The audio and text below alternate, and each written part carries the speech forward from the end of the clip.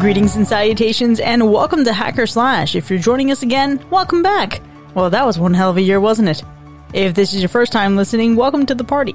We are a horror movie review podcast dedicated to telling you whether a movie is a hack, a total joke, a waste of time, or a slash. Totally killer, pun intended. We believe horror is for everyone, and as such, we rate movies with the perspective we've gained from our varying walks of life and the flavors of fear we fancy most. My name is Chris. I'm your friendly neighborhood slasher enthusiast. This week I'm joined by the Superfly Space Guy Mac. Hola, muchachos. The gore lover Alexis. Hey, everyone. The cowardly creeper Ryan. We literally made it through another year. And the Scream Queen Paris. Hey, sweets. Now, normally we're here to rate movies, but this is our very last episode of 2021. So, in true Hacker Slash tradition, it's time for us to look back on the year, reflect on what we've done, and set our course for 2022. First up, let's see what 2021 looked like for us by the numbers, courtesy of our Android Mac. Bleep bloop. I am your Android, here with some numbers. Let's look at it. This year, we recorded a total number of 63 episodes, but we watched a total number of 67 movies. Gotta love those rewinds and old versus new episodes. Love is a word to use in that sentence. Literally what I was going to say, Ryan. Now, all of that movie watching ended up costing us 168 hours of our time. I think it was a little bit longer for Chris, though, I would say. Who knows? There was a movie I had to watch like 4 times this year. Yeah, that doesn't include all the editing and everything, but honestly, that number 168 doesn't feel high enough for how many movies it feels like we've watched this year. Yeah, but also it doesn't include the hours lost to when we fell asleep and then had to wake up and rewind. That's right. Yeah, it's just the runtime of the movie. Now, just because we're good friends, we actually spent more time recording 189 hours. Aww. It's so awesome. People always think when they talk about the podcast, they always say, yeah, you know, your episodes are long. And I was like, yeah, it's even longer before it. But I do enjoy it. I really do. I mean, I've spent more time with you guys this year than I have with literally anyone else, including people I work with. Like, it's just this. Honestly, that's impressive. But what's more impressive is how many hours Chris has spent editing this podcast. 504. JK, that also includes Ryan's editing time, because I did go back into our text messages and search for that number. Which I think is probably something close to like 15, 20? Damn. You both are serious angels here. Yeah, mine's a lot less than Chris's. Chris deserves all the recognition. And that's why Ryan kept asking us to drop down the total number of ums to make the editing a little bit more efficient. Crazy what having notes does for you.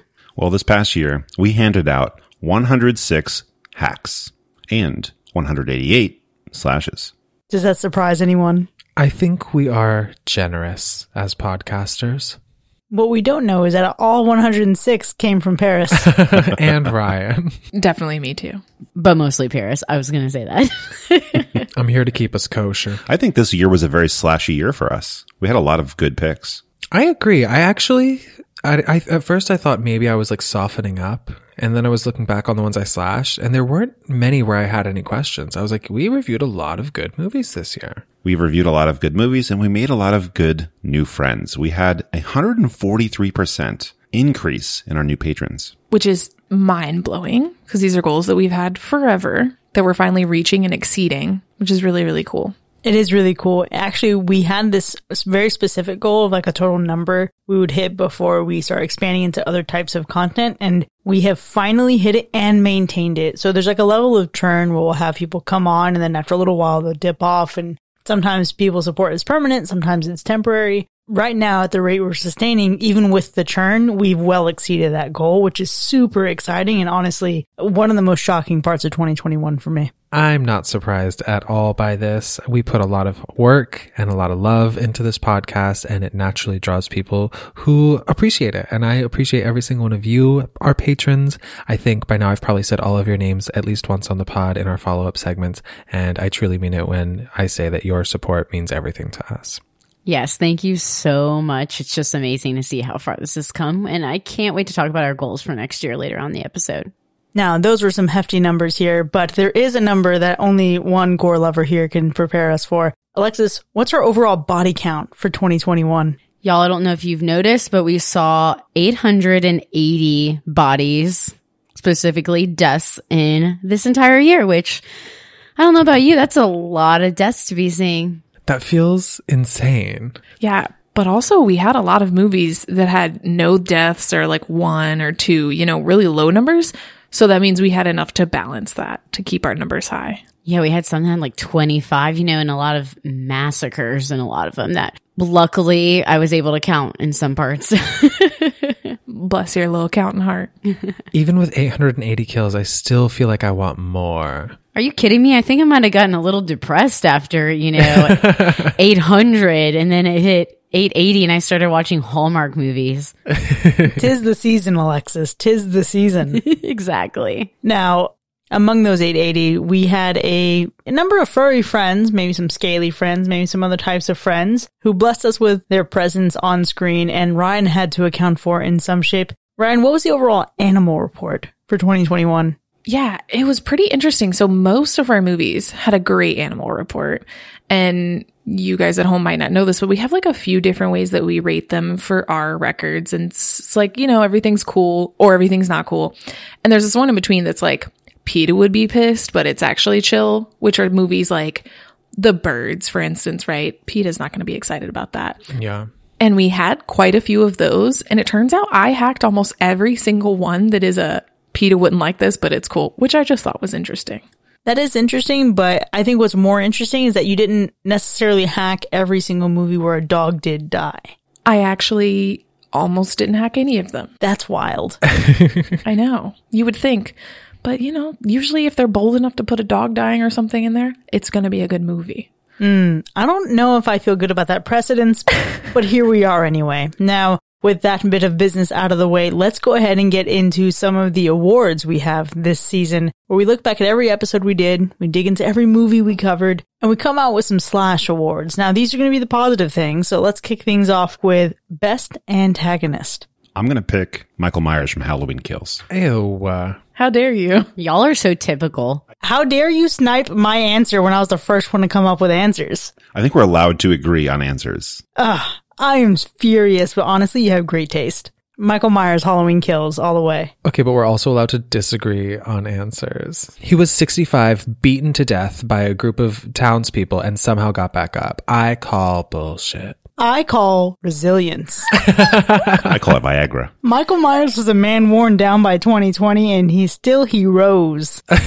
What? He was in jail. He don't know what went on. I'll call mine really starchy because I'm calling the jeans from Slacks as the best antagonists of the year because the jeans are so original.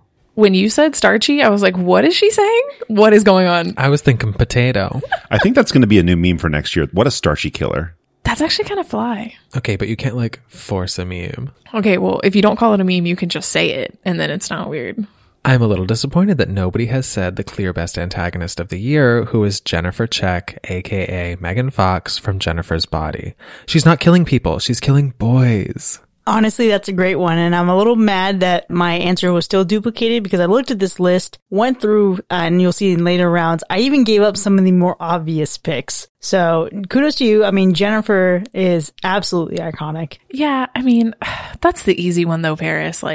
Have you seen Megan Fox? She's the best, whatever you want to say. Any word that's there, she's the best. I went for The Thing because it's one of the most intriguing antagonists, and it was everyone. Everyone was the antagonist. That's the fun of it. Who's the imposter? And it gave way to your great The Thing versus Among Us Venn diagram meme. Right. Oh, yeah. There's The Thing, and there's Among Us, and in the middle there's an imposter among us. But also, I love that because it's so abstract that we truly don't know what the thing was. Exactly. That's why it's so great. The Thing is every antagonist. Yeah, I mean, I do just want to preface the rest of this by saying I did have to go out of my way to not say Candyman in his house for every single category. So I did my best here. We appreciate your work, Ryan. Now we've gone through some really great antagonists here, but our next category dives deep into the minds of those antagonists and digs up their best origin story. I'll kick things off here with Kirat from Slacks because, oh my gosh, I didn't expect Killer Denim to hit that way. Deep cut. Yeah, well, I'm going to go for a bit of a troll here, but it does have actual meaning behind it, which is Mandy. Because, good backstory for Nicolas Cage going wild and killing everybody. But also, How dare he? That was mad intense and dramatic. The most intense. Mine's going to be ambiguous, and it's going to be the fog from The Fog. I like the cool backstory, the gold, the pirating. The stealing of files from the internet. Exactly. All of those things. Very interesting. And I love how this fog moves around too. So love it. So when I saw the category Best Origin Story, one movie and one antagonist immediately came to mind, and that was The Lasser Glass from Oculus, who got a full mini documentary explanation as to every person it had ever killed throughout space and time. And I think the thoroughness of that origin story is what really sold me. You know, not a bad one, Paris. Not a bad one at all. I had to pick one I thought was really obvious, and that was Carrie from Carrie. Okay, Mac, I like that. Honestly, Carrie fits for almost every one of these categories. I, like Ryan, had to resist using that the whole time. It does fit well for a lot of them. Fits so much that it was my Halloween costume this year. That's right. Oh my god, it was. Also, listeners, if you have not checked our Hacker/Twitter, go there now and look at our Halloween costumes. You might have to scroll a bit. There was some work in it, including Paris's costume, which almost was my pick for this category, but we'll see if it wins any other awards. Let's go ahead and keep things moving along with our favorite final girl, who perhaps escaped some of those antagonists with the best origin stories. Does Tippi Hedren count from The Birds? Absolutely, why not? Yeah. All right. Well, that's my, obviously, like, it's just because it's Tippi Hedren, so that's my pick. You know how I feel about final girls. They mean nothing to me. So rude, so rude. Mine is obviously going to be Sydney from Scream 3 and Scream 4. Super excited for January to be watching Scream 5. Well, my favorite final girl was from Happy Death Day. I think the ultimate final girl. I literally put Tree Gelman from Happy Death Day because not only did she fail 100 times as a final girl, she also just like had the best growth and development throughout her journey. We'll see how her growth and development continues in Happy Death Day to You. It's okay. Well, I haven't seen it yet, so I'm going to keep my hopes up. Any sequel that uses TOO, right? Like, no. Like, if they use like 2 as a 2, no, I don't want to see it. I'm good. It's actually really good. If you say so. Yeah, we'll see. Mine actually happened to be a final girl, one of the final girls from the Fear Street trilogy, and that was Dina. Because A, why not lesbians? B, she's gorgeous. And 3, she showed some great range doing that accent in 1666, and I'm proud of her. Hope we see more of her soon. Did she?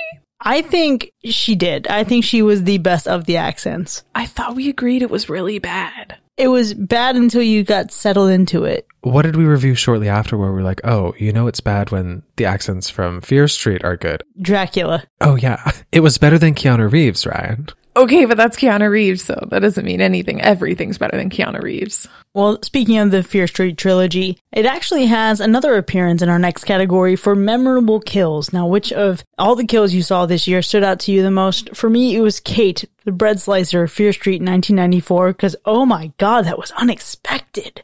Okay, honestly, I had to stop myself from picking the same thing as Chris for several of these answers. That would have been one of them. I went for Carrie.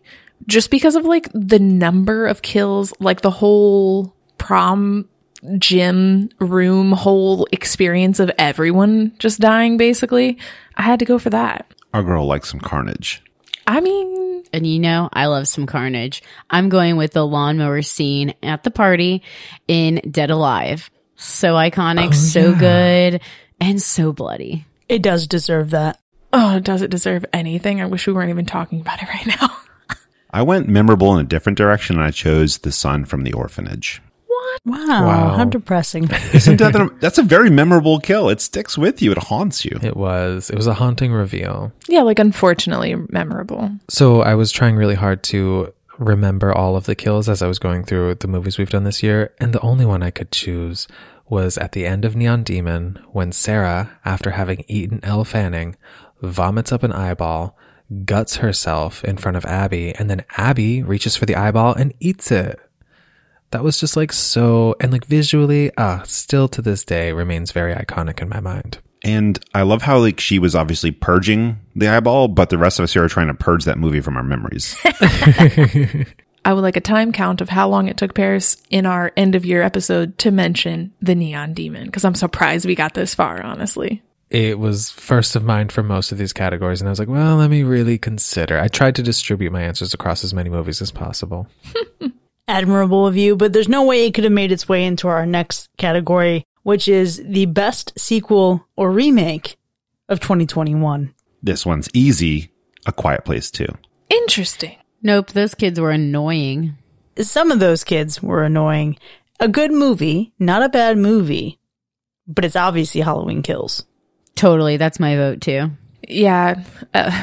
Honestly, we didn't do that many sequels this year that were even expected to be good. You know what I mean? I think Quiet Place is good, but it is a bit of more of the same for me. So it is Halloween Kills. I have to say, and this really came in right in the final hour, but Scream 4 is one of my favorite sequels or remakes of all time. Wow. What a hack that was. No. Well, spoiler alert, if you are listening to this right now, before you listen to the Scream 4 episode that publishes later today, I'm so sorry. Oh, it publishes later today? Oh, okay. So technically it was 2021 though? Yeah, it is. Fantastic. So really cutting it close here. Mm-hmm, absolutely. If anything, we're just teasing a great debate between Ryan and Paris, as always. We are. Some of the best debates always are. Some of the best debates, indeed, but some of the best debates also center around the ending of these movies. Now, which movie featured the best ending of 2021? I'm going to pick a really weird one and say Shaun of the Dead only because it was a lot of fun. That's Mac, a choice. if you paid me $1 million to explain the ending of that movie or even to describe it vaguely, I would lose. Same. Oh, don't you remember, Paris? This was the infuriating part where this woman settled for less than what she was worth because she was bonded to Sean by trauma. Oh my God, sitting on the couch. Yes. Oh, and his douchey friend is like a zombie in the shed. Mm-hmm. Yep. Ugh. Mine's definitely have to be The Shining, where Jack Torrance is in the photo at the end, and you're just very tripped out about what actually happened in this hotel. Yeah. Absolutely. And listener, if you're confused about why we're talking about The Shining, it's because you're not a patron listening to the patron feed where we cover The Shining in a rewind. Visit patreon.com/hacker/ to earn cool perks like the rewind for as low as $1 a month. We pay him to say that now. Do we? I gotta say, my favorite ending, and this was really difficult, and again, Ryan, props to me, I think, for going this long into the episode without mentioning this movie, but it's Malignant from 2021. The ending is really when the movie spiraled out of control for me, specifically the lesbian scene in the prison, where everything climaxes and is revealed in all of the best ways. Yeah. I once again would argue that's a terrible ending. But it's okay. We're all different here, and that's what makes us special. I'm going for two, I think, kind of predictable endings. And again, some of these are just really hard for me to stay away from. And it is His House, because what a glorious ending. And An American Werewolf in London, which would be what I think I'm surprised I waited this long to bring up, because of the feeling that you have and the transformation back to humanity. It's just so good. Yeah, some of your best work this year was on that American Werewolf in London episode. You know, I like to think it was as well. I'm really proud of it. That was like my most excited episode of all time. Yeah, I mean, it is a classic film. And I think my favorite ending actually comes from a prequel that loops right into another classic film, which is The Thing. I had no idea what I was getting into, but the way it just perfectly syncs up with Little Dogadoo escaping and them launching into the helicopter to try to chase it down. Ooh, so good. That was a really seamless transition I forgot about. Honestly, one I don't know that I've ever seen before. That's because you didn't watch Rogue One. Well, here we are. Now, something that certainly was absent from The Thing were some fashionable attire. So let's go ahead and get into our next category here. Which film featured a character that was the best dressed in 2021? I had to think about this for a good bit, but I picked Lisa Carroll Fremont from Rear Window. Ooh, she did turn some looks. Oh my God, I forgot about that. You like that classic look, don't you? Oh, yeah. If Ryan doesn't pick Tippy Hedren from The Birds, I don't know what's going to happen. It really is Ryan's vibe for sure. No. The car, the things she says, those are my vibe. But like her actual look, like, although my hair is in the same clip tonight, it's not the vibe for me. Interesting. Well, now I've become a hat girl. So Rose the Hat from Dr. Sleep, definitely a vibe. Definitely best dress for this year. She was a really hard choice to stay away from because she does have a look. Yeah, the velvet jacket, the boots. It was a look. Honestly, there were a lot of looks in that movie. Like, that movie was a looker. Rose definitely did make some bold fashion choices, but they were not my taste. Obviously, I have to bring it back to my girl Abby from Neon Demon, who is wearing really fierce looks the entire movie, specifically in the end when she's at that photo shoot in that like heavy metal, like hot rod, like I think it was Versace. I have no idea what it was actually.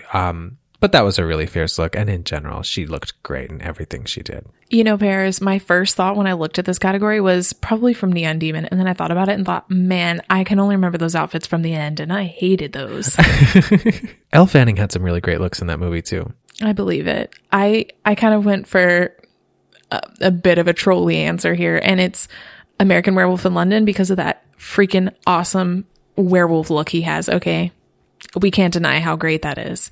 And also the Nightmare Demons, because they have such an intriguing look.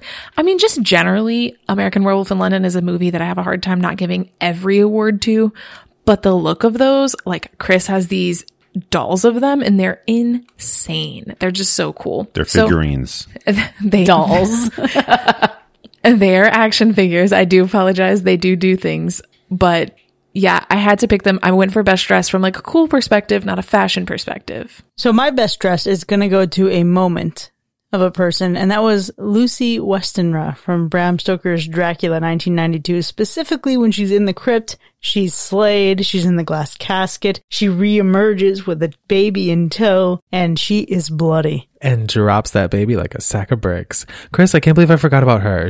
That movie in general had really great looks. I really dropped the ball. I mean, I think I stand by my choice, but excellent choice on your part. Oh, thank you. I'm so glad you approve. But let's see if we all approve on each other's picks for best plot. Which movie had the best storyline of 2021? I'm going to steal one from Ryan and say His House. I will join Mac in pilfering that choice because His House had an incredible plot. Okay, it's obviously His House. There's nothing else. No matter what you guys say, there isn't anything else. Okay, His House is obviously fantastic, and I do have some other comments to say about it later in the episode, but for me, it's actually Candyman, and it's the transformation and the reclamation of an urban legend into a martyr for a community. Not mad at that. Mine's not that complicated, but I thought it was pretty cool and original. Is going to be Hush. Totally down for that. Alexis, that was actually one of my choices as well. Well, thank you. I thought I was going to get some feedback from it being super simple. Simplicity is best sometimes. Agree. Yeah, plus Hush, such a good movie. It is a great movie, and I think it's because it's from the mind of Mike Flanagan, who actually was also the man behind my pick for Most Improved Franchise. Now, I have some bad feelings about The Shining. Truly do. Hate the film, love the book, but Dr. Sleep from 2019 absolutely turned me around and made me fall in love with the Shining universe. Chris, I think that's a great option for this category. I have to be honest, I don't know that I really have one. I did put A Quiet Place into our notes, but really I don't think that the remake was as good or better than the original. I just, again, think it was a kind of more of the same. I don't know that there's ever been anything that is better than the original for me. I picked one, and it was Wrong Turn from 2021. Ooh. Oh, interesting, Mac. That's good. I actually chose that one initially, and then I was like, wait, I actually liked the Wrong Turn franchise to begin with, so I don't think it was much of an improvement for me. And then I realized Evil Dead existed, and I remembered how much I hated the first one, and I thought it was just some garbage bullshit, and how surprised I was by the sequel and the different direction that it took. So Most Improved for me, for sure. Interesting, because mine was Black Christmas. Although it was a remake, I definitely love the approach of how the newer version took things. Great choices all around. And I think when we look back on the year and the number of slashes we distributed, we had a lot of compliments. But we also know that on a show that also features Paris and Ryan, we're bound to have some hacks, and even a few from me as well. I like how somehow Paris and I have become the patron saints of hack. Antagonists of this podcast. Not at all. I think in a matter of parenting, you and Paris are the serious parents. Like, you're the cool parents, but don't fuck around, while the rest of us are very nice and we'll let our kids do whatever the fuck we want. We're the disciplinarians. That's right. And sometimes for each other. Mm-hmm. That's hot. You know what, Mac? To some people it is hot, but what's not hot are some of these hack awards we have coming up, starting with the Stalk of Shame. Who was the absolute worst antagonist of 2021? Hatchet. Easily. Worst? Are you kidding me? No, I'm not kidding. Basic, but not worst. I would not agree. Mac, were you not on the basket case episode? Because that thing in the basket was the worst antagonist I think I've ever seen in my life. Belial. Belial was my pick for worst antagonist. It was the thumbs. It was the assault. It was the crawling along the walls. Disgusting. The audio, the visuals, Yeah. all five senses were offended. But the puppetry behind it, from a practical sense, was impressive. Stop giving things credit when they don't deserve it. I have to. I can't. I mean, that man hid himself into a dresser to make that work. I will discipline you right now. Oh. The commitment, I can say, did exist, but to what end, you know? Like, why would you commit so hard to something that stupid and bad?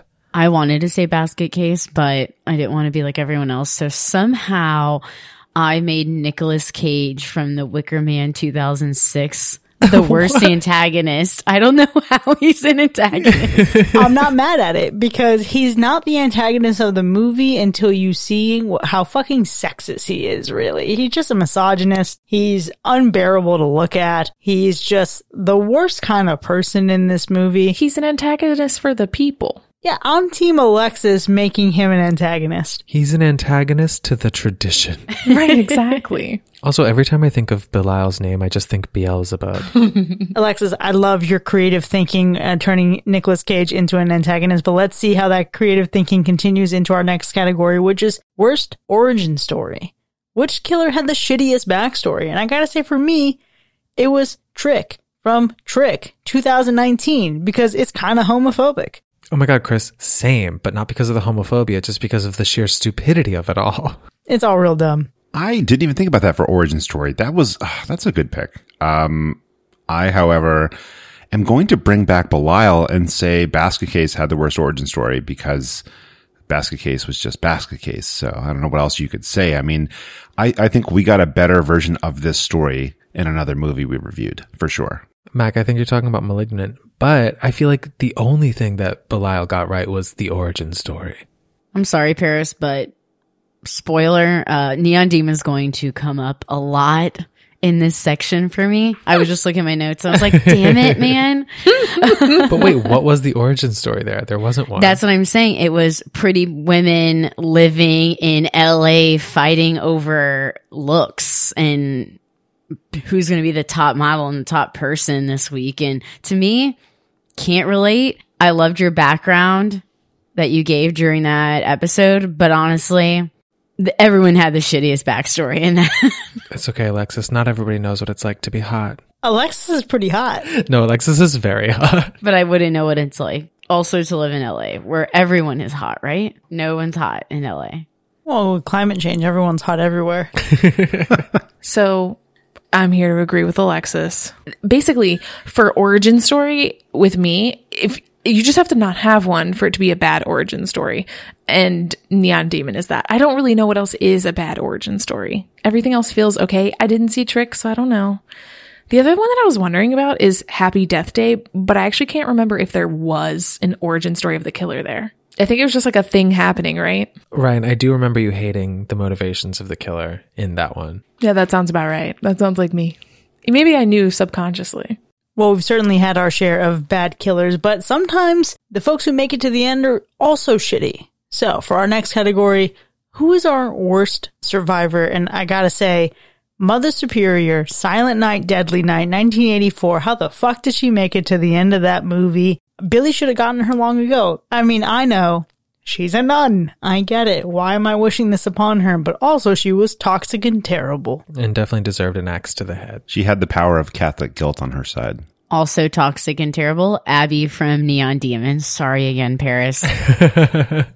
No, I actually almost put that to Alexis because, like, she was, like, the worst. But I was like, well, I guess I'm not mad about that. So instead, I tried to come up with somebody that I was mad that lived. And it was the douchey boyfriend from Halloween 2018 in, like, the Bonnie and Clyde costume. Because why did he live? And yeah, we saw what came of that in the later movie. So it was like they were playing the long game. But at that point in time, worst survivor. Okay, that's fair. But boy, did he get got. And I loved every second of it. For me, I picked worst survivors based on what they did when they survived. And so I picked the survivors of Sphere because what was that? What were we doing? The power of forgetting. That is a great rationale, Ryan. I mean, I guess. I know that they were trying to do the right thing or whatever, but I had to pick someone that I don't know if I'm mad that they survived. I just thought that they were just a bad character as a survivor and as everything they did, and that's Keanu in Bram Stoker's Dracula. Oh my God, yeah, he had no business surviving. Literally, in my mind, he didn't survive. Well, that's because we talked about in one of the alternate endings, he would have died. They would have found his dead body. Better ending. Well, while some of those survivors were pretty shitty, sometimes the worst part of these movies is the lackluster way in which some of these people go out. Of all the 880 deaths in 2021 for us, which one was the absolute worst for you? I know you guys are going to have a lot of really meaningful kills. And so I went for one that's just because I wish there was more. And it's Rear Window, because were there even kills?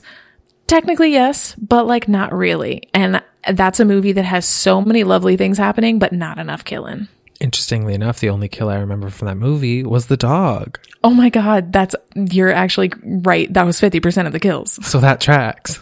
I did also mention House of a Thousand Corpses just because I think I hated everything so much I wish it didn't exist, but I couldn't name anything specifically. That's a big ouch. Well, I'm about to hurt you even more, Alexis, because my worst kills were the kills from Dead Alive. Not one in particular, just having to see like parts of human like beings fall into their pudding. I'm sorry, the whole thing. Oh, yeah. Once again, I wish it didn't exist kind of thing. Very gross, but I don't think Alexis has the emotional attachment to Dead Alive that she does to House of a Thousand Corpses, so I don't think she's going to come for you. Mm-hmm. Yeah, I won't. I'm coming for Ryan, though, so be careful. I'm here. You can have me. Since I am the gore lover, it would obviously be on brand for me to pick the best ones to be the goriest. So what comes to mind is going to be a security guard in Leprechaun 2, where he's just run over the little leprechaun's mobile. So the little car from Leprechaun 2. So pretty lame. Not probably the worst of the year, but worst for me.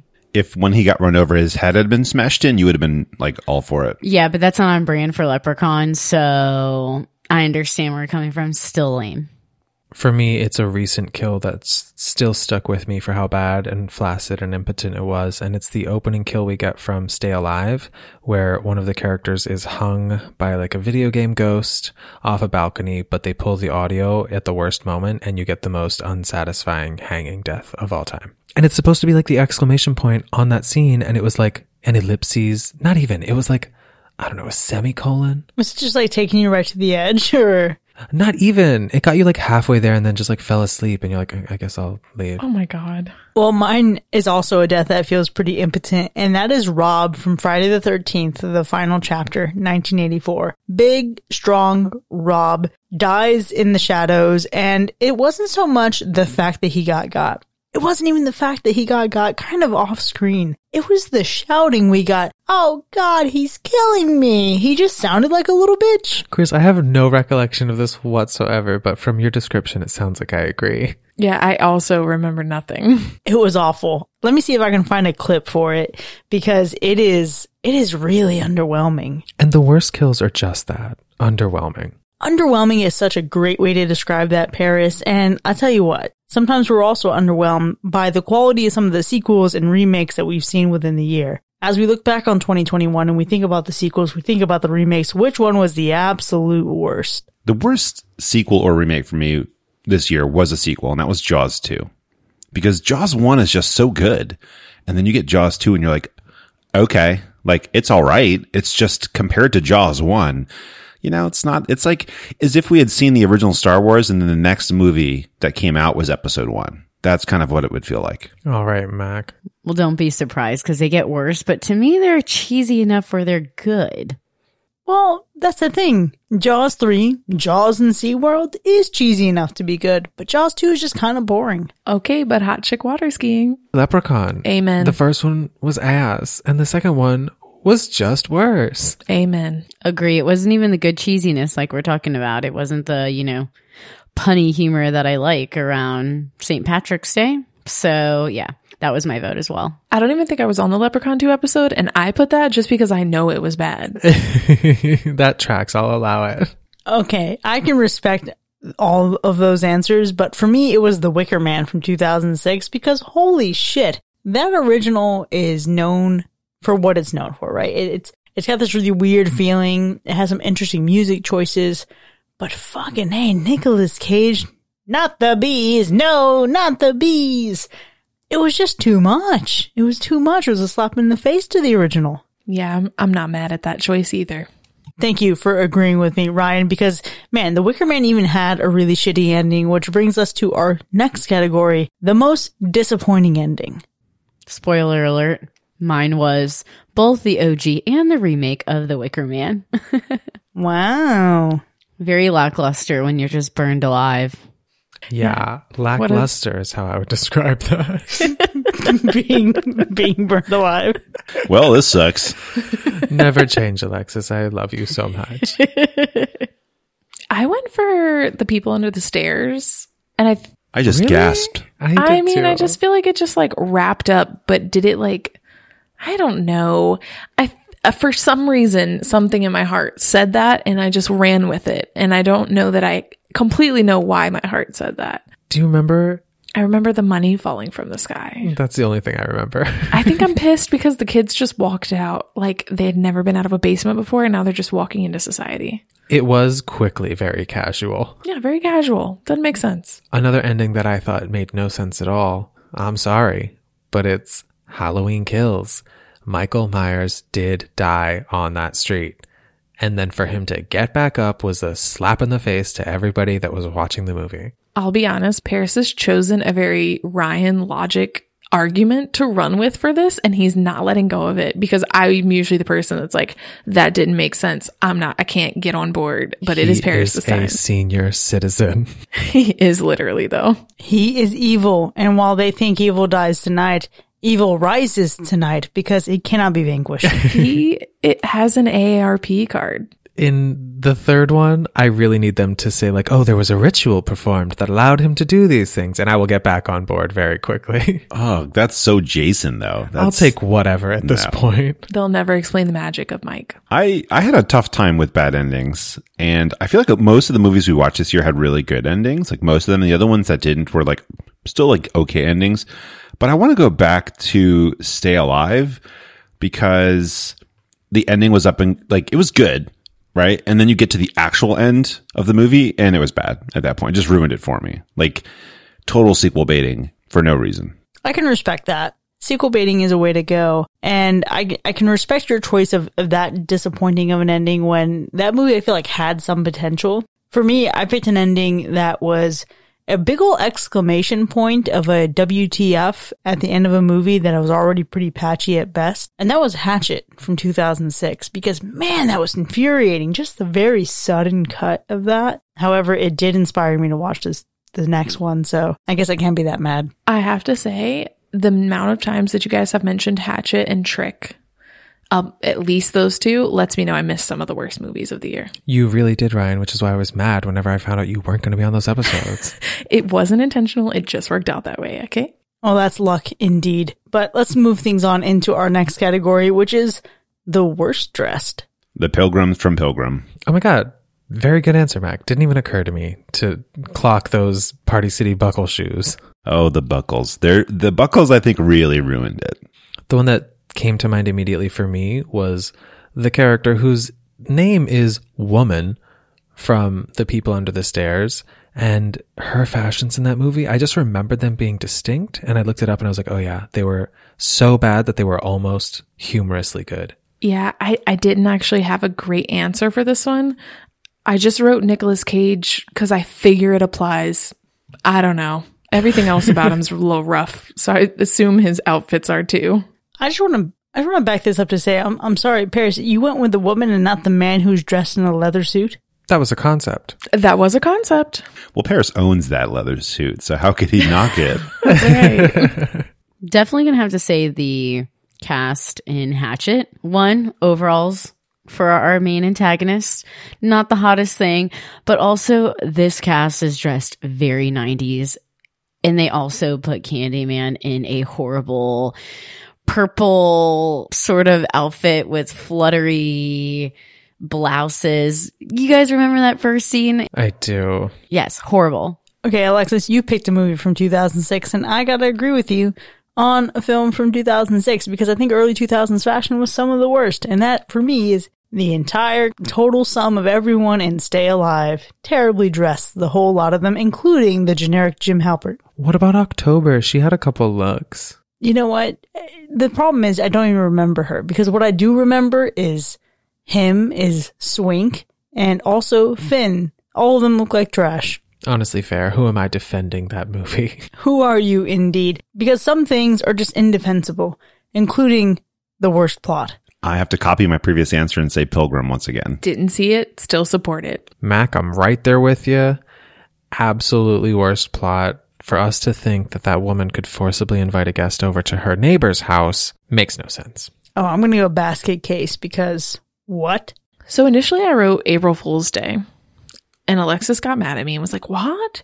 So I thought about it a little bit more. And I still kind of feel that way. But then I rewrote Valentine because it was like so cliche and predictable. It's just like the classic, like, here's the list of people I'm going to kill. Fine. Because of something that happened to me in my childhood. Right. Yes, very not original at all. Sounds like basket case. But to like be mad at a Valentine's dance and then like send everybody Valentines that you're mad at. Yeah, it's very you, Paris. Yeah, I don't remember anybody else liking this movie actually. Yeah, exactly. Sorry, Paris, we have a neon demon again in this category. Honestly fair. The plot was loose, to say the most. Very loose. Loose at best, what a way to put it. Because, you know what, some of the reimaginings of some of the franchises we got this year were also loose at best. For our next category, let's go least improved franchise. So, you know, perhaps we saw a second film, perhaps we saw a third film. Which one was a truly shitty follow-up to the original? And I gotta say, for me, it's Jaws 2. Not the worst sequel, not the worst remake of the year, but certainly as a whole, that franchise, terrible quality. As a whole, I agree. And that's kind of how I feel about Nightmare on Elm Street 3. What? Sorry, Ryan. Dream Warriors. That's the one I liked. I can't believe that. So I thought I didn't actually have a pick for this. I basically said like all the franchises are usually not improved. It's actually Fear Street for me. As it goes, it gets worse. Yeah. That is true. Part 3 is horrible. Yeah, honestly. And I understand they all came out together, so it's kind of like a tough thing to say, but I feel like I can cheat the system here. That's fair. I can respect that. Can you? Or do you hate me? I forgot how decisive we were on that episode, Ryan, and I do hate you. Yeah. I'm okay with it. I don't respect that. I completely disagree. And this is why we're friends. Exactly. I think I interpreted this a little bit differently because I thought of like the sequel that like did the least to improve the franchise. And for me, that was Spiral from the Book of Saw. Because I feel like, yeah, it was okay, but like it wasn't really giving what Saw was giving. And I feel like as a sequel, didn't need it. That's so funny because that was the one that I enjoyed more than Saw. Oh yeah, that's true. Least for me. Speaking of Saws, though, my least improved franchise was the Texas Chainsaw Massacre, specifically part 2 that we watched. I thought did no better than the first one. How could it get worse? But yeah, it did. It was so silly. The giant chainsaw, the sexual chainsaw. Oh my God, I forgot all the things. Yeah. The chainsaw battle. Ooh, and Chop Top. The chili cook-off. Oh. Can I say for a later category, I actually had to revisit the Texas Chainsaw Massacre Rewind episode, and both Ryan and I slashed it for reasons we can't explain. Because I was like, I don't remember slashing this. So I had to like listen back to what I said. It feels weird, but I could see myself doing that. Well, what a walk down memory lane for truly some of the worst that we've seen throughout the year. But now it's time to spice things up a little bit with some more flavorful categories. Let's go with our first. Didn't need to see Nip. What was the most unnecessary incident of nudity in a horror film this year? The only one that initially stuck out to me is Carrie, the original, because it was just like a lot. Also, I bet Mac is going to say Slumber Party Massacre. You are incorrect. Ooh. I'm going to say Silent Night, Deadly Night, for sure. Yeah, I think all of us that were on that episode thought of that immediately when we saw this category. And Ryan, I think the butt cheeks in Slumber Party Massacre were crucial to that plot. I also agree. I think Mac disagrees. That's the point. I do indeed disagree. But we're not talking about butt cheeks. We're talking about nips. We're talking about general nudity, but nip is more fun to say. Paris, funny you mentioned that everyone would probably agree that was on the episode. I wasn't, and still put that because I ended up seeing it because I wanted to so bad. I was in the holiday mood and watched it, and I was like, yep, this is a lot of boobies.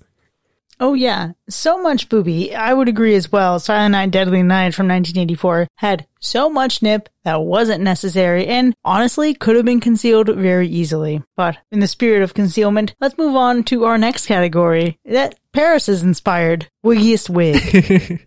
This category is for that one wig that made you go, that's a wig. And for me, it's really the obvious Sharon from Basket Case 1982. An iconic wig. Same. Probably the first instance of wig this year that I thought, wow, what a fucking wig. Because honestly, it takes a lot for me to notice. I remember when we first saw her behind her desk and I was like, whoa, wig. Honestly, the wig was more iconic than her. Truly, I remember nothing that she said or did. I remember the wig. And we remember that she wore the wig because she was in a punk rock band at the time. The actress was. I forgot about that, but I like remembering that now. Well, my favorite wig has to be from Michael Myers that is attached to a mask, which is really authentic. A 2-for-1, really. I didn't really notice many wigs this year, so I'm going to just agree with Paris and Chris because I don't really have an entry of my own. Okay, Mac, that actually wasn't my wig pick, and you might agree with mine more. Dracula from Bram Stoker's Dracula. Oh, that's good. With the bad hairline forcibly put on that man. You know why it's a good pick?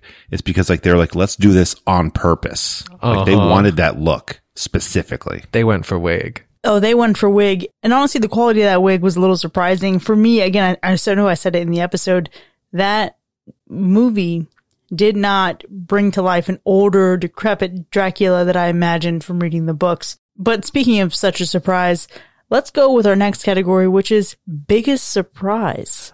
So that's for the movie that we thought was going to be like either a super hard slash or hack, and then it ended up surprising us and being the complete opposite. And for me, that has to be The Final Girls, because I was so excited to see this movie when I first saw it. I saw the trailer, I read the synopsis, I saw the cast, and I was like, oh, easy slash. And I ended up not enjoying it whatsoever. I have one that I didn't think I was going to enjoy, and that was Student Bodies. I thought it was just going to be like really bad humor and not an enjoyable watch. And then we watched it and you were like, I can actually get down with this humor. Man, I'm actually on board with that because, as soon as I saw it was comedy, I was like, oh no, but it wasn't bad. For me, it's actually The Thing because we have a coworker who was like dying for me to watch The Thing and showed me a trailer. And I was like, there's no way in the world that I will enjoy this movie. It was actually quite good. The other one that comes to mind in the scenario is actually Neon Demon because I didn't know what it was about. And I thought I was going to like it just looking at the cover. And then when I read what it was about and then watched it, I was like, oh God, what are we doing here? What are we doing? So it really messed me up. I was really pushing for it during the co-host clash. Which is interesting, Ryan, because it was my pick. Yeah, I should have known better. So I don't know how to follow directions. And I just took this as the movie that had the biggest surprise for me in general, which was going to be Malignant. Everyone probably could have called what was going on. I didn't, and I appreciate that. And it was very shocking. I've never seen something like that in a movie before. Alexis, I'm very surprised that was a surprise to you. Who would think that there was a Voldemort like in the back of someone's head? I think anyone who watched the first scene of the movie. I mean, I saw it, but you know me, I don't think too deep into movies. I like the ones where I don't have to think. So I'm very surprised at the end. I just want to note, most people didn't know. We are podcast people. We pay attention too much. Every other person I've spoken to was like, no, I didn't know. But also, you're such a Harry Potter fan. How would you not even suspect that? Because that was original for its time. I didn't think anyone else would try to copy J.K. Rowling. Okay, I'm sorry, what? That was original at the time. Yeah, it was original at the time. That's why you think no one would copy it years later? I didn't think anyone would be able to replicate it as well. Okay. Malignant is the little-known prequel to Harry Potter and the Sorcerer's Stone. I want to see that fan cut. But something that really shocked me this year was the experience of Silent Night, Deadly Night. I mean, you can go back like an episode and hear that surprise because I really thought it would be campy 80s slasher. And it was a really harrowing tale about trauma. And I wasn't expecting that at all. I actually forgot how much I was surprised by that too, Chris. So, totes. It was so recent. I wish we had a category for every time Chris calls something harrowing. Okay, we can do that next year now that we have transcripts. Make sure you take notes. Most harrowing tale. Oh, I do take notes. I can do a Command F right now and probably find it all. No lie, I was using not Command F, but I was using the search function of GoodNotes to look up things like hot and daddy. And perhaps part of why I expected that from Silent Night, Deadly Night was because, I'm a sucker for 80s slashers, which brings us to our next category of guilty pleasures. Yes, and this category is for movies that you really enjoyed, but maybe they're not really great. We all have those guilty pleasures. Oh, mine was totally Stay Alive. Anything with Frankie Muniz. Stay Alive was having a moment in life. We were all a part of Stay Alive, I feel like, back in the day. Agree. For me, it's Rear Window.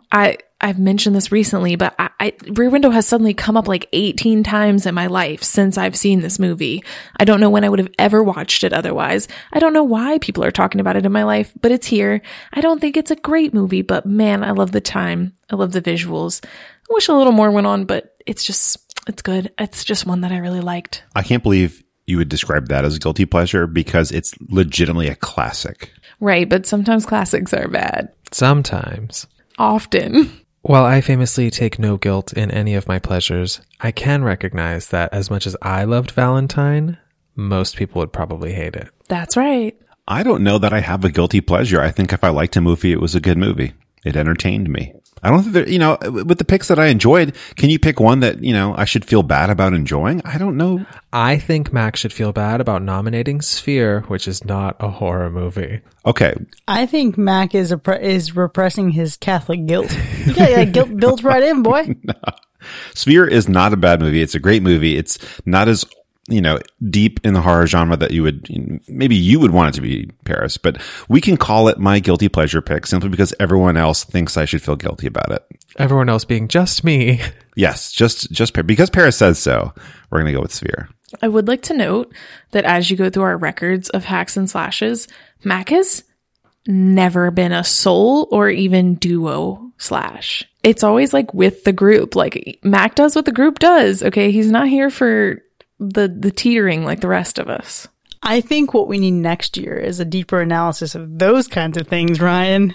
Does that mean that Mac is relatable or basic? I don't know.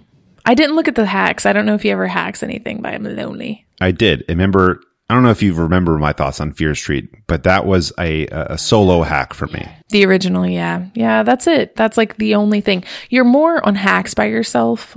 You were on there Fear Street, but slashes, you're always with the group. This date is starting to feel loose. How dare you? Well, something else that was starting to feel loose, actually, Paris, was something that you called me out on during the recording of this episode because I did slash it.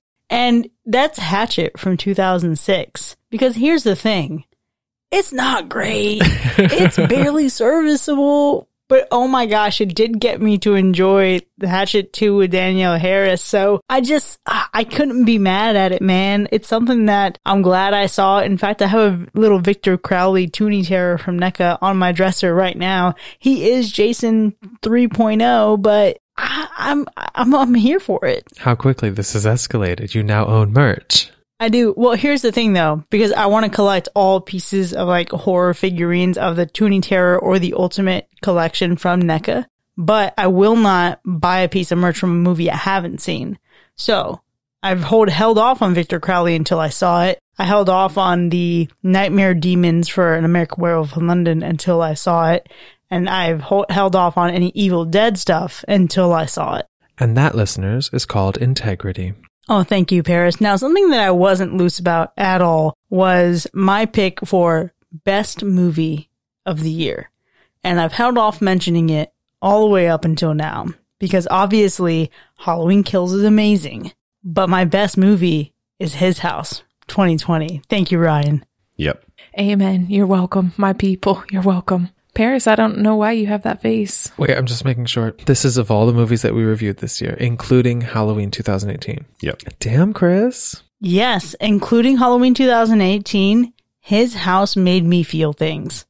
And Halloween 2018, we know is a default pick for me. The Halloween franchise, default pick for me. But Halloween, while it moves me in so many ways, I've never seen a movie that explores the journey that those two went on and also triggers so many elements of my own experience, like being the child of an immigrant and then the trauma and the drownings that I saw and witnessed in the Navy. That movie hit such an emotional punch for me that just really takes it to another level. His House is one of the best movies I've ever seen.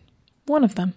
I really enjoyed that movie, but I think I just go for horror that's not like pulling at my emotions, making me cry, all that kind of stuff. So I picked something that I thought was my favorite from the year, best movie this year. It's going to be Jennifer's Body. And I think because I love all the listeners' interactions and even people I got mentioning stuff at work, which I thought was interesting, saying, "Oh my gosh, you reviewed Jennifer's Body." And I was like, "Oh, this is great this is great."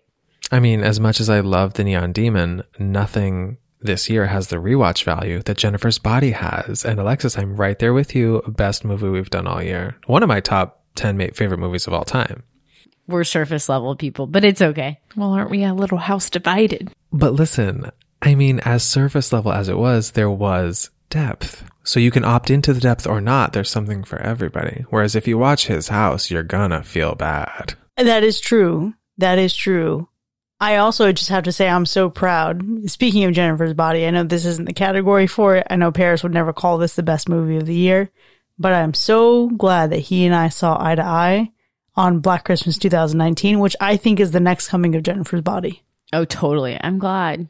Not in terms of quality of comedy and sassiness, but truly in terms of a movie before its time that people hate and then will ultimately recognize is a great feminist film. I can absolutely agree. Like, even 5 years from now, people are going to be like, why did we all sleep on Black Christmas 2019? And we're going to be like, because you're idiots. Some people will say that. There will be think pieces. There will be some people saying things. Well, we picked out our favorite movies, but we actually had some votes submitted by our patrons for the Patrons' Choice Award. Now, this award is in recognition of the best new release this year. Paris, would you like to read the nominees? In the category of Patrons' Choice Award, the nominees are Wrong Turn 2021. Cue a clip of Wrong Turn, specifically the clip of the log smashing Varda and Aurora in the face. Slacks 2021. They're all 2021. Spiral 2021. A Quiet Place 2 2021. The Complete Fear Street Trilogy 2021. Candyman 2021. Halloween Kills 2021, Malignant 2021, and finally, Slumber Party Massacre 2021. Ryan, by the time you brought that to my attention, I realized it was too late. He was like on Spiral. He could have gone back. Now, before we reveal the winner of this category, I'd like to point out the film that got 0% of the vote, which is Spiral. Right. A very no love up in here. Understandable. Come on, flop. Tied with a total of 9% of the vote. Wrong Turn, Slacks, A Quiet Place 2, and Candyman. Which is surprising. I agree. What mixed company there? I mean, in total, that's 36%. Mm-hmm. With 12% of the vote. Slumber Party Massacre. Again, very surprising. With 15% of the vote. The Fear Street Trilogy and Malignant. I'm not mad about that. And finally, with 21% of the vote, the overwhelming majority in terms of these individual films, the Patron Choice Award goes to Halloween Kills. Chris. Woo! Clap, clap, clap, clap, clap. Clapping, clapping. Well earned, I think. Well deserved. Michael Myers comes up to the stage, accepts the award, and delivers a speech. And the speech is just... And then he kills whoever handed him the award and the people trying to usher him off the stage. Love that. Love that. I promise you can download the votes, Ryan. I will submit the CSV file to you. I did not rig the votes. And I just want to mention His House couldn't be in that poll because it did technically come out in 2020, which is sad because it definitely would have won. Oh, absolutely. And absolutely would have. And I can't wait to continue doing this award every year. But we've talked about some good movies. Let's talk about the bad movie, the overall worst movie of the year. All at once now. The Neon Neon Demon. I will say not everyone is gifted with good taste. I listened back to that episode and y'all were really just missing the point. The patrons know. The patrons left their comments. I am at peace with this. This movie is not for everybody. That's However, right. I do feel like objectively worse, was Basket Case. That movie was absolute ass garbage bullshit. But it didn't make us feel anything. That's why it wasn't as bad. Okay, but at least Basket Case looked like shit. The Neon Demon at least gave you something to look at. Basket Case, you just write off for fun. You know, you don't worry about The it. Neon Demon featured a young woman being brutally attacked and murdered in a hotel room while someone else did nothing. I think I'll pass. I would rather rewatch Basket Case than rewatch Neon Demon. Yep. That's fine. I look forward to never talking about this movie with you turds again. If we're lucky. Now, speaking of the Neon Demon, winner of the first ever round of the co-host clash, we do have an award to present to our co-host champ. And this is the winner of the co-host clash, whose individual film marked the highest ratings overall. And that was Ryan, earning a Universal Slash for Hush from 2016. Well, I'd like to thank my family and all the people who made this possible. And the people who supported me as I worked so hard on this. But I also do kind of feel like I just stole it from everybody because I clearly picked a crowd pleaser. And people like Mac and Paris picked something that they wanted to have on the podcast that would normally be here. Hush belonged here. And I knew you guys would love it. But I also didn't know I was getting an award for it. So technically I didn't cheat. Had I known there was an award for this, I would have approached this differently. See? Well, now you know. We'll see you in 2022. Now let's keep things moving with our next round, which is Mommy Dearest. Who is the worst mom of all the moms we saw this year? Carrie's mom. Yep, Margaret White for sure. 0 out of 10. Specifically as Julianne Moore portrayed her. And I'm thinking of the quote, "You were cancer. I thought you were cancer." I think the mom in OG has more delivery and more of that feeling to be the worst mom of all the moms. I think they're both real bad. I've never been more offended. I had to pick somebody different from the mother from Carrie, so I just chose the mother from Slumber Party Massacre because she produced that child. Oh. Oh, that mother. The killer's mother, not the... Okay, got it. No, yes, the protagonist's mother was great, but the killer's mother was basura. In hindsight, though, was that mom not a lesbian? Oh, definitely lesbian. This is what happens when you live a repressed life. When you're forced to procreate, when you're forced to settle down with some man and have a child, that child also endures trauma. Really, just kiss ladies. In conclusion, What a bumper sticker. Munchbox. And speaking of the lesbians, mine is actually going to be Sam's mom from Fear Street because, man, she was mad homophobic in 1666. Also, she seemed real not cool with it in 1994 either, so fuck it. Terrible mom. Yep, she was a bitch. But let's turn things right around with our Best Daddy Award. Wait, I'm just realizing now the inherent misogyny of these two categories. Worst mom, best dad. Oops. Who came up with both? Me. I will do better in 2022. Sure, this is your authentic self. Obviously, the hottest daddy Ryan, shall we say it in unison? was Candyman. Yeah. Yeah, as Candyman. Yeah, as Candyman, 100%. For the second year in a row. Wait, I didn't get to join in. I was also going to say the same thing. Fantastic. Currently undefeated. Okay, I just want to point out he was very porous in some points. Yeah, but I mean, before he started rotting. Porous? Yeah, not the hand. Although, Paris did send me pictures of him in that makeup, and he did still look really good with his rotting body. Ooh, I want to see this. Actually, I haven't even seen the movie, and I'm so upset that I haven't. I was like, what happened in my life that I missed the episode and missed the movie? You really missed out. I think you were at someone's wedding festivities as you were the whole year. I think you were in Utah. Oh, yes, actually, yeah, I was. So I wasn't able to access a movie theater. I think we should rename this category to Candymaniest Candyman. I would disagree.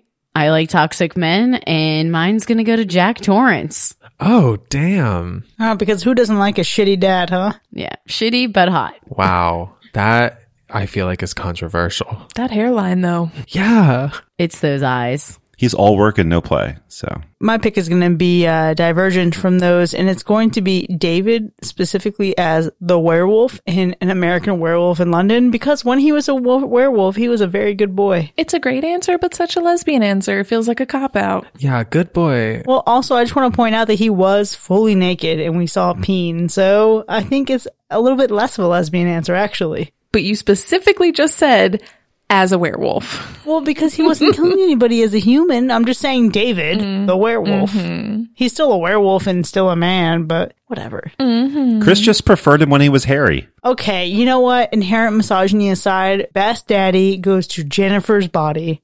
Jennifer, check. She can be a daddy any day. Okay. I'll allow All right, that, all right, honestly. All right. That No, doesn't make sense. Jennifer's a zaddy. Moving on. Moving on, indeed, to new and noteworthy. Which of the new releases we had this year felt significant, even if it wasn't the best? Honestly, for me, Halloween Kills. Not that it wasn't the best. It just felt important because of the next one coming. It just feels like we're having a moment of modernity in Halloween. That's not a word, but you know what I'm saying. Modernity, yeah. Yeah, modernity sounds like paternity, so I don't like it. It also sounds like Moderna. Yeah, it all sounds weird. Or maternity. We're having a moment in modern times for Halloween, and I really appreciate that. Halloween Kills is a great pick, Ryan. So proud of you. I'm actually going to go Wrong Turn 2021. One of the earliest new releases we got this year. And it's because it managed to take something that I loved when it first came out when I was a kid, but it aged so poorly, right? And we think about just what that movie does in terms of like the representation of Appalachian families. And it turns it into something that I think is more reflective of what that movie should have aimed to do in the first place. I love the modern approach to it. I love the haunting ending of that. I love the version of This Land Is Our Land that plays throughout it. Absolute 10 out of 10. Chris, I totally agree. I think it's different because I'm used to this wrong turn that my family and I will make fun of and just have our favorite quotes and everything from these movies. And this is like turning it completely on its head and making the whole franchise look inward, which I truly appreciate. You've all picked some good choices here, but I think Candyman definitely felt the most significant culturally. It's in the zeitgeist, you know? I mean, I feel like this year's Candyman brought Candyman not only into 2021 in terms of like the movie itself, technology, cinematography, everything, but I think culture-wise, it did so much more for the character. I think in general culture, Mac, you may be right. However, in queer culture, Malignant has made a notable impact this year, quickly becoming one of my favorite horror movies of all time and one of my favorite movies to talk about with my gays. Just couldn't agree less. What do you talk about with your gays? Gaming and 3D printing. Nice. We haven't talked about either of those, Ryan. You don't count. We're past that. We're not her gays. Ryan has other gays. I do talk to Paris about gaming. I literally do. Ryan, you have other gays though. I do have other gays, but Chris doesn't count as one because we're too close for that. So you count as gaming, and then I think about people at work that I talk to, and we talk about like gaming and 3D printing and stuff. So not Malignant. Well, on the other side of things, what about a film that deserves an honorable mention? Perhaps it's a horror movie we didn't review on the podcast, but you think it deserves some recognition. I'm going to do a bit of cheating here and go for the most recent season of American Horror Story because it's something in horror that I've been really enjoying. And it's a bit different, I think, than what they've done before. Although they always do something different, but it's really good and really enjoyable. Has drawn me in and had me thinking about it for like days, sometimes weeks. I'm really sorry. I thought people stopped watching that show. I'm sorry that you thought that because I'm sure they did. I've never watched anything beyond episode 1, but someone told me about this season. And so I watched it. And this is me telling the rest of you about it. It's really, really good. It's very interesting. It's like vampire adjacent. Ooh. I see your show. I raise you another show, and that would be the Chucky TV series because, oh my God, it's absolutely amazing, and I did not see that coming at all. Man, that sounds... I've been wanting to watch both of those so bad. Well, not American Horror Story, but the new Chucky series. Just clearly lying. Now, I do feel like I cheated just a little bit, but if you're looking for a weird experience, if you want to see something on Shudder that is going to just make you go, what the fuck? There's a movie called Honeydew that I recently heard about from someone at work and then watched and then had to rewatch and then had to rewatch it one more time just for good measure. It is a bizarre sensation, and I feel like some of you would actually like it. Name names. Who would like it? Paris. Okay. That's it. So why have you never told me about this until just now? Because I wanted to save it for this reveal. Well, do you think I'll watch it? Maybe. No. Another thing I never thought I would watch was this random ass movie I saw, Better Watch Out, which was a Christmas themed horror movie. And I was like, what is this bullshit gonna be? It was surprisingly very good. If you are in the mood for a Christmas holiday horror movie that is actually good, check it out. It's from 2016. Do you think I would like it? Honestly, Ryan, perhaps. Okay, next Christmas. It's on the list. Sure is. You hear that? Mine's going to have to be The Taking of Deborah Logan. I watched this with my boyfriend, and there's a specific scene, and we both were like looking at each other like, what the hell did we just watch? And it's just very interesting because it's kind of crappy in the beginning. And you're like, what is this found footage, like, first person perspective sort of like filming, but then it gets really good. So I'm pretty sure a lot of people have seen it, but if you haven't, I implore you to do so. Alexis, I have seen that movie, and the only thing I remember is the visual that you asked me about off mic, and that enough was impactful for me to be like, I can second that recommendation. Thank you. Yeah, it was terrifying. And once again, I don't have anything to add here for a few reasons, mostly because we watch so many movies that when I'm not watching movies for the pod, I'll typically limit it to my other passion, which would be like sci-fi, or just watch a lot of TV. So TV wise, that's most of my time on a screen of any sort. And then I'll spike in a movie here and there, and it's usually going to be one for the pod. The rest of the time, it's going to be like mainstream stuff, like James Bond. Boo. I know Ryan loves it, but Yeah, please don't boo James Bond or I'll leave right now. right. I'm sorry, Mac, your honorable mention is James Bond. No, That's exactly what it is. It is the definitely end. not. It's the end, which is horrible. Yes. Yeah. So it's the last, Daniel Craig. That's not my honorable mention. Not at all.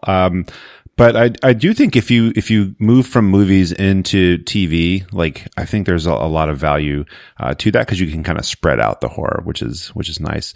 But I actually didn't really watch a lot of horror this year. I did watch Mayor of Easttown, and while not horror, it's psychological thriller. So that's the closest I could get. You definitely watch What We Do in the Shadows. It's comedy. It's comedy. It's vampire related, so it's therefore horror adjacent. Exactly. Well, let's wind things down with our ultimate chance of redemption. Retract the hack. If you could go back and alter one of your hacks, which would it be? So this is a category I've been actually looking forward to all year long. And for me, the hack that I need to retract is for Mandy, because that is a movie that I still think about to this day. And while I was really mad with what happened to the titular character and how it was kind of discarded, that poor Mandy girl, what was left in that movie was still very gaggy and something that I recommend to others. So, Mandy, I apologize. I don't support that retraction. I feel like you should have stayed where you were. That was where you were meant to be.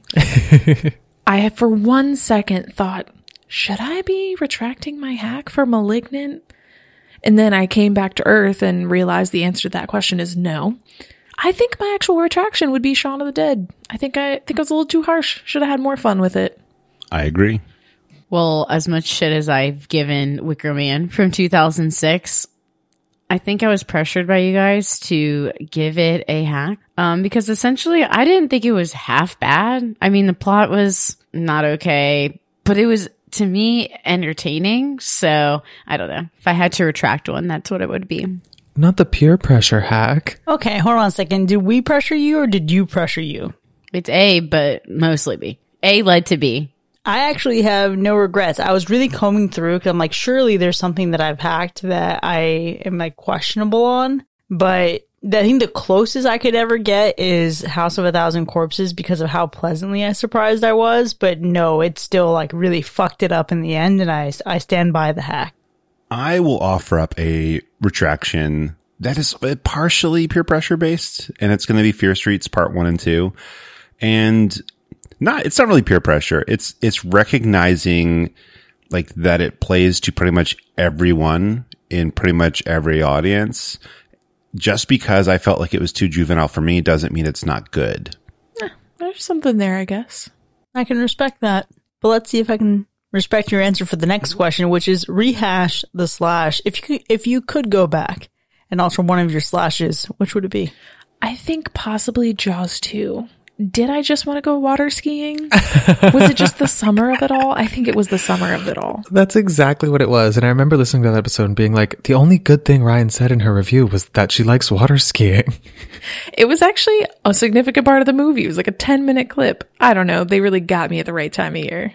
I agree with that because Spiral got me because I was so excited to have another installment of the Saw franchise. And when I look back, I think I just liked it because it was in the franchise. But honestly, I like murder, mysteries, psychological thrillers, but I like that separate a little bit from my horror movies. So I would definitely go back and rehash that slash. It's okay. We've all been there. I'm going to stand by my slashes this year. I don't feel bad about them. I don't want to take any of them back. Mac, the category is gun to your head. You have to take back one of your slashes. Which was your weakest of your slashes? If there's a gun to my head, it's already game over. So you're dead. You know, it's at that point, I'm just going to be like, I don't know what to tell you because there's a gun to my head and that's for, you know, so I would be more nervous and I wouldn't be able to choose anything. But no, I'm not going to take them back. I think the slashes that I chose are ones that I would, you know, stick to. I don't see a reason to take that away. It's a robot answer. Well, I am a robot, so there you go. For me, there were two movies that I saw when I was going through my slashes, and I was like, what? And those are the original Texas Chainsaw Massacre, which I did listen back to, and Ryan and I were both in some kind of good mood that day. Because in hindsight, I don't remember liking very much about the movie, but also Slacks is a movie that I slashed. And in like looking back, I'm like, that was a movie about sentient pants and there was a pants dance sequence. Why did I slash this? I do not know. Okay, if you watched it again, you would know. That movie seemed superficial until it hit you with the backstory of the pants. But I remember the backstory clearly, and I'm like, in retrospect, That concerns me. You also liked a movie about haunted hair extensions, so not surprising. But would I slash it? Probably not. Actually, maybe. I'd have to rewatch. Well, similar to Mac, I have no regrets. In fact, there's only one movie this whole year that I was the only slash on. And that was Mandy from 2018. I guess powers of deduction, if I had to be forced to pick a movie that was a slash to rehash or like a puppy was going to get killed, it would be Mandy. So now I'm the only slash on Mandy? I said if. That's not happening. I still stand by it. Okay, so we're together. Yeah, we're together on this and Black Christmas and Silent Night, Deadly Night. Oh my god, I forgot to mention Billy from that movie was my honorable mention for Hottest Daddy because he had quite the glow up. That's impressive. Well, I think we've all had our own personal glow ups this year as we've, worked to recover from the mess that was 2020. So let's have a little bit of human time here. It's a positive personal thing that's happened to you.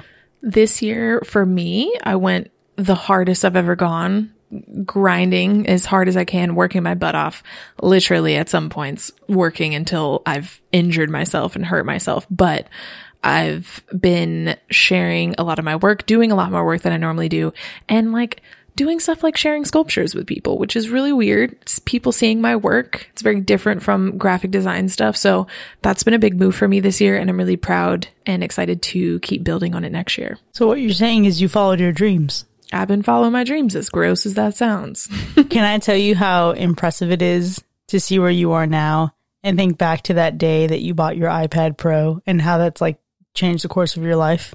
Literally all happened because Chris made me buy an iPad. Oh my god, I love that. I was a stranger who walked into a room and they asked my opinion. That's true. That's how we met. There could be 99 people in a room giving their opinion, and it just takes that one. It's basically a rom-com at this point. I think I've had a good bit happen to me this year. I mean, I got married, so that was the biggest and brightest, most positive thing that happened this year. More recently, though, we also got a puppy. And she is absolutely adorable. A couple months old, so really young still, but she's going to grow up to be somewhere up to 100 pounds.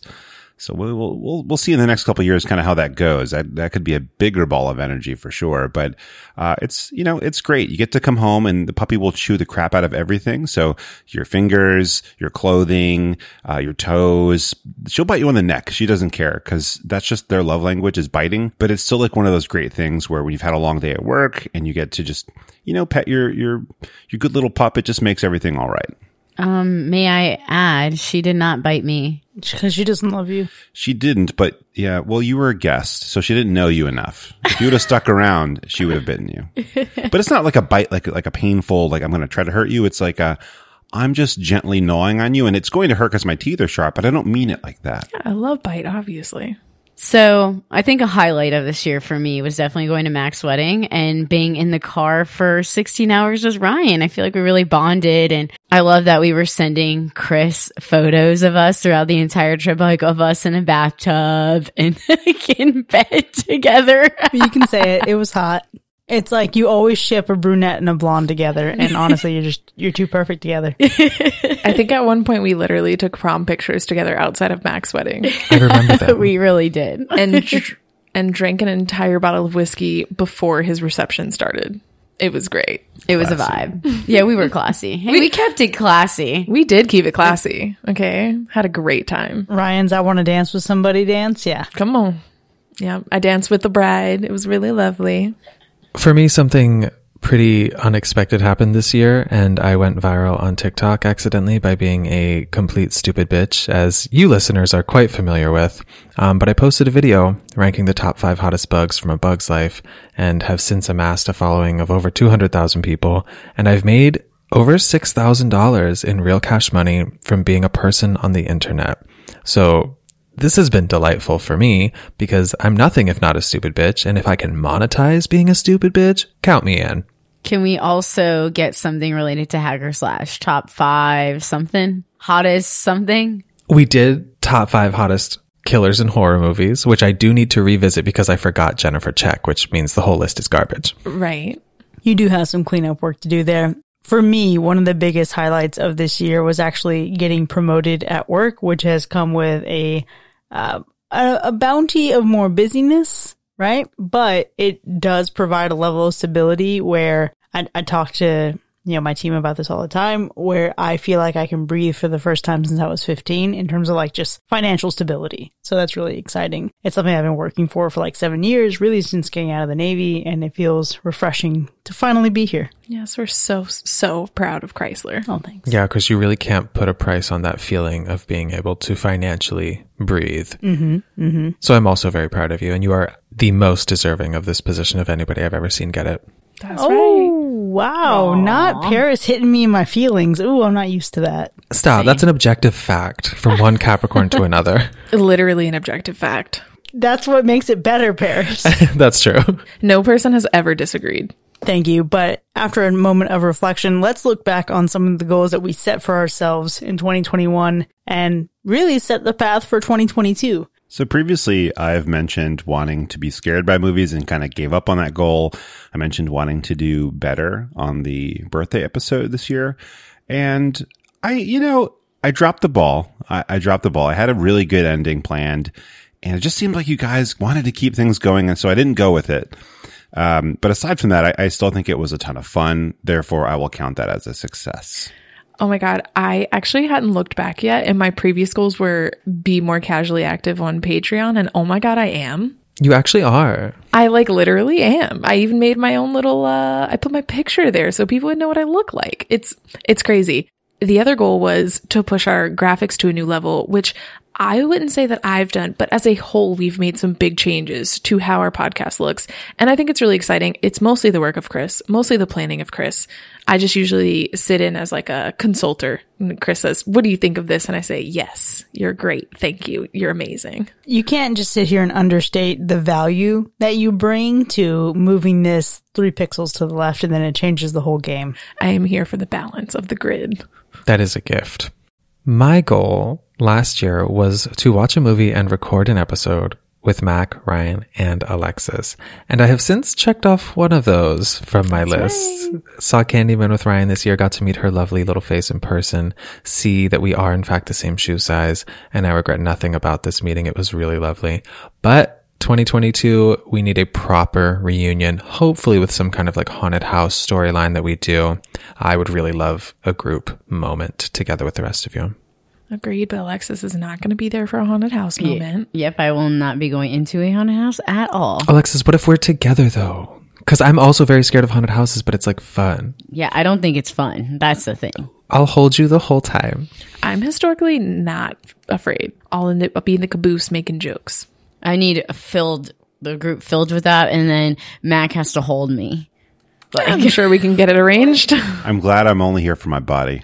So my goal for 2021 was to become more knowledgeable about horror history and essentially improve the quality of the gore score going throughout the year. I think I'm doing better. You know, there's some movies where there's no information, but I think what's happening is I'm actually getting really interested in the facts and, you know, how much blood is this? You know, what sort of props were used? Was CGI used? And, you know, I think it's really interesting to find all those facts.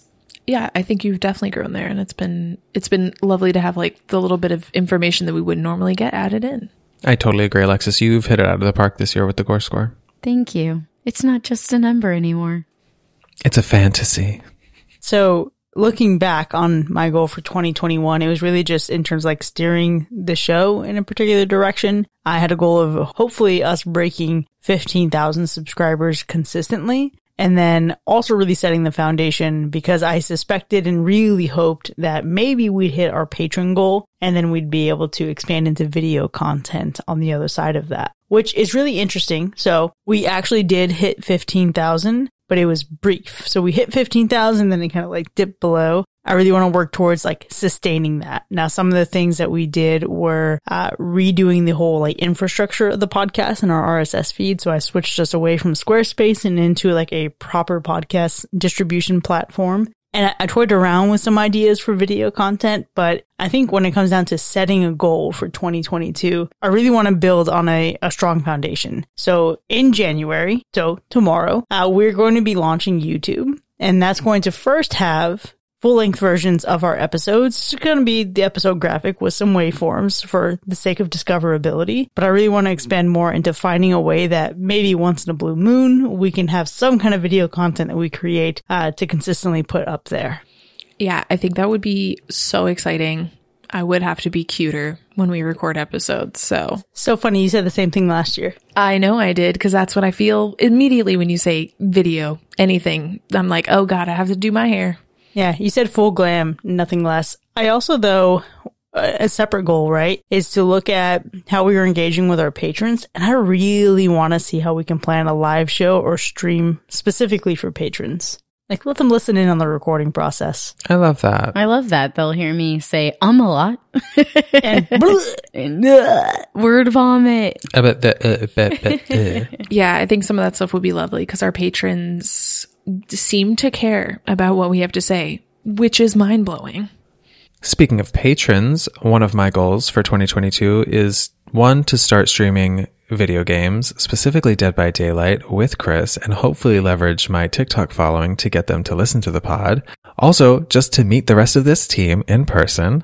I mentioned that already, but I gotta meet the gals and Mac. Mac, you're one of the gals. Thank you. But also one of my goals, and I've been working on this with no success, is to convince Chris Rojas to monetize the podcast with proper sponsors, because I don't think the listeners will mind. Just skip the ads, listeners. I do it all the time with my podcasts, and just let your favorite podcasters make a little bit of money. I think there's more to it than that, but sure. What more is there to it? I don't know. This is a high quality product that deserves revenue. Sure, but like, is it so simple to just say, hi, we're going to have sponsors now? It could be.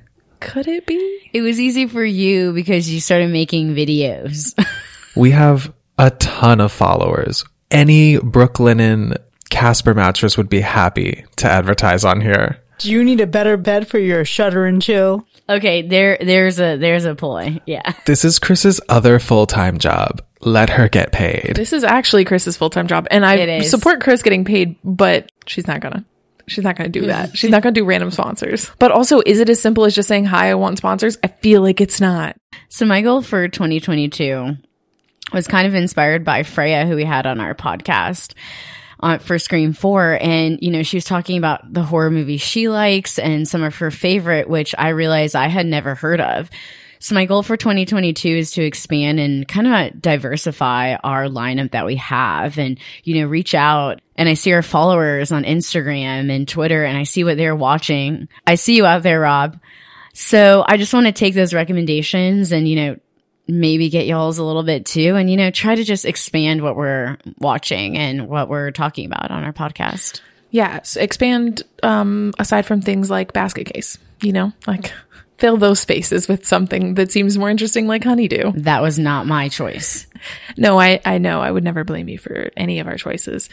I think that's a good goal though, because it is one of those things like someone like Freya who clearly is passionate about horror. It's really intriguing to hear her talk about stuff that she cares about that I've never heard of. So yeah, I think that's a great goal. For me, I want to help Chris with us having more plans for things ahead of time, because we often have really cool plans for holidays and different times of year, things that we could do, just like silly stuff that everybody does. Sometimes it's just like stickers for Halloween, right? Or Valentine's Day cards that we've literally been talking about for 2 years. So next year I'd like to try to get those things planned ahead of time so that we can execute a little more of the exciting stuff, like having posters for new patrons in October. Like that was an awesome thing that we did. Chris handled all the back end of that, but we went in with a plan beforehand. So more of that would be awesome. I have a goal of changing my subtitle, my name. I don't know what you would call that, my moniker, from the Superfly Space Guy to something that can be put onto merch for Hacker Slash. Oh, damn. Mac famously can't have merch because Superfly Space Guy looks like shit on everything we try to put it on. I know. So this is why I'll need to come up with a new moniker. Maybe our listeners can actually think of something that better describes me. Even if it's insulting, maybe, I don't know. But, I think there's probably something else out there that would work. Wait. Android. Yeah. Unfappable Android. Unscarable. Well, we need an adjective. It can't just be Android. Work with me, team. I'm the only person that has an adjective. That's right. Gore lover. Oh, well, it needs to be 2 words, I guess. There was a previous host who had something to do with robots. And so I kind of want to stay away from the Android thing.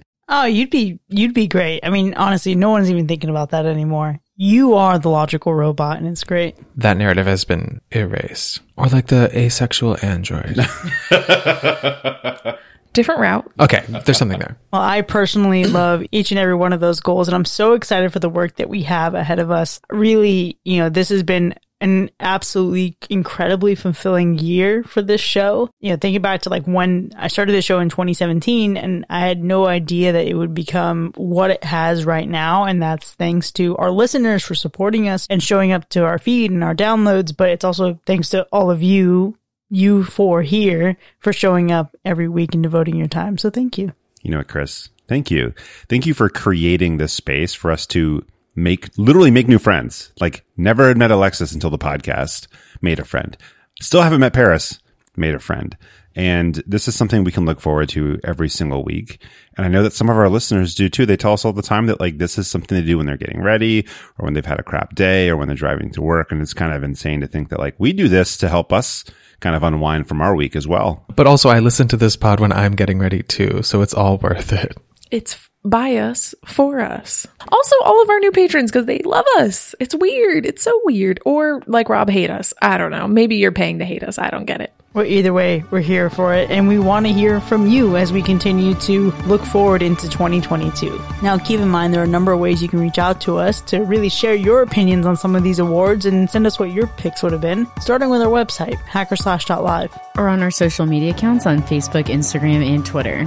And if you listen to all of our episodes this year, you can reach out to our Hacker Slash hotline and let us know about it. You can call us, text us, or leave us a voicemail at 757-606-0128, or visit hackerslash.live to send us an audio message.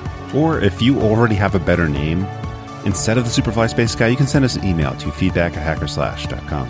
And if you've enjoyed listening to this episode, consider becoming one of our many patrons whom we love so dearly. You can visit patreon.com/hackerslash to earn cool perks for as low as $1 a month. We'll see you next time, folks, and have a happy new year. Bye.